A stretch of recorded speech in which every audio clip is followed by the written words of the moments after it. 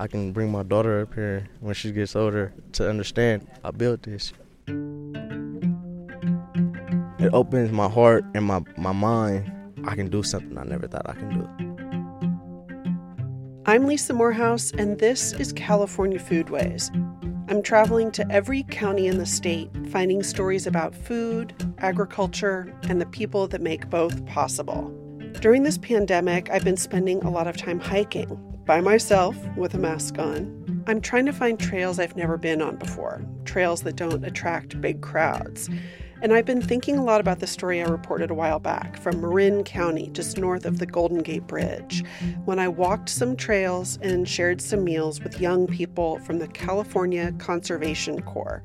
Their motto is hard work, low pay, miserable conditions, and more. Hold it. You got it? Yeah. There it is. 20-year-old Willie Parker shows me the huge drainage area he and his crew are shoring up on a trail outside Devil's Gulch Camp. It should last like a couple of 100 years, a long time. I think that's pretty awesome. Watch your foot, watch your hands. California Conservation Corps members, CES for short, roll rocks as heavy as 500 pounds into place and chisel them for a snug fit. That's all to support the tens of thousands of hikers, mountain bikers, and horseback riders that'll use this trail. Over the time, the dirt, the leaves will fall over it to make it look natural. Parker's got a broad smile and hair peeking out from under his blue hard hat. Corps members earn minimum wage and spend 8 days working, then 6 days back at a residential center near Lake Tahoe, where they get time off and take classes. Like Parker, many work on their GEDs. 2 C's have left the trail work early.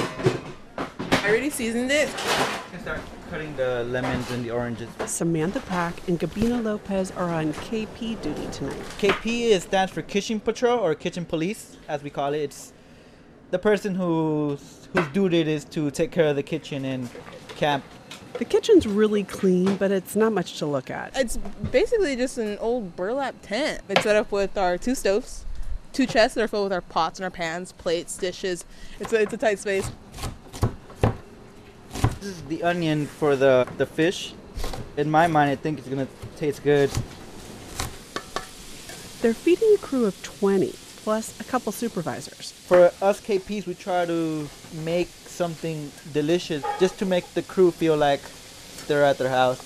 Each year, California Conservation Corps hires about 3,000 men and women between 18 and 25.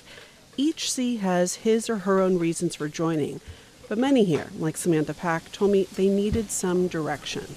I was very defiant. I was taught to always run from my problems, and that's what I did. And so when I started to realize that running wasn't getting things done, it finally clicked and my mentality changed. The Bakersfield native found she really loves trail work. I had never done any kind of labor at all. I grew up not going to school, sitting on the couch, and then all of a sudden being told, dig this hole, move this there, and it really gave me what I always needed. That not only that discipline, but having an urgency to get things done the right way. It's like we're a big machine as a group, and the KPs are the batteries to the machine. Lopez pulls out the 8-day food calendar, labeled for breakfast and dinner. Today we're having fish fillet, rice, pilaf, carrots, and salad. And day 4, which would be Saturday, we're having pork chops, red potatoes, broccoli, and salad. Victor Belayets flips through pages in a binder in his office on Mount Tamalpais. He oversees maintenance of state parks in Marin. I'm looking at old food orders, and this was a group of Civilian Conservation Corps that were working at Mount Tamalpais, and this one is from 1939. And guess what? It sounds a lot like what the KP crew's making tonight. For supper, there was filet of sole, there were mashed potatoes, creamed carrots, bread, butter, coffee. The similarities in the menu aren't sentimental. Camp food has always had to fuel large groups for hard labor. Founded in 1933 as a New Deal effort, the Civilian Conservation Corps employed millions of young men, many of them veterans, to work in remote government-owned land, planting trees, building roadways, updating parks. In Marin, they built trails and camps and a beautiful amphitheater still in use today. The Corps only accepted men, and the crews were segregated by race, It seems inconceivable today when you look at the mix of California Conservation Corps. which is about a quarter women and very diverse. But Belayat says what the two have in common is young people doing important work as a group for the public good. Part of that culture that's built around a camp gets built around meals. Back at camp, as his fellow Corps members start to come off the trail, Gabino Lopez tends the fire. I would honestly rather sit in the fire and watch it for like 3 hours than sit at home in a couch and just watch TV. I think so. I'd rather bathe in the creek than shower in a bathroom. I don't know, it just makes me feel more alive, I think. Coming in hot! And he's happy, pan-frying fish and sautéing carrots.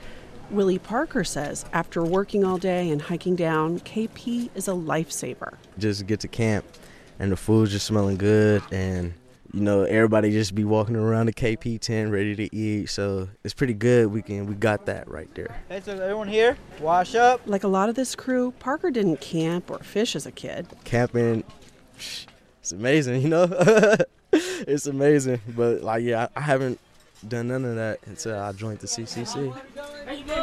Yeah, we have hot water. But it's not just about trying new things. Parker has a 2-year-old daughter at home in Sacramento.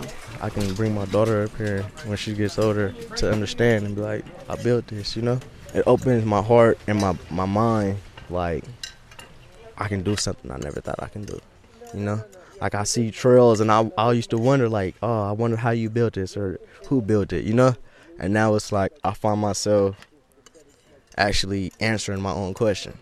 And finding purpose and pride in this work.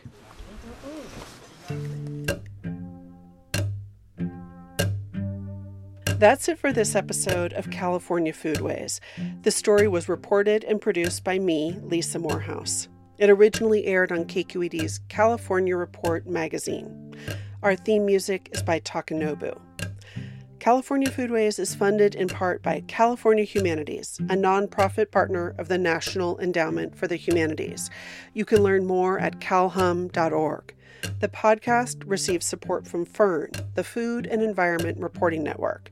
Follow CA Foodways on social media and visit our website, californiafoodways.com.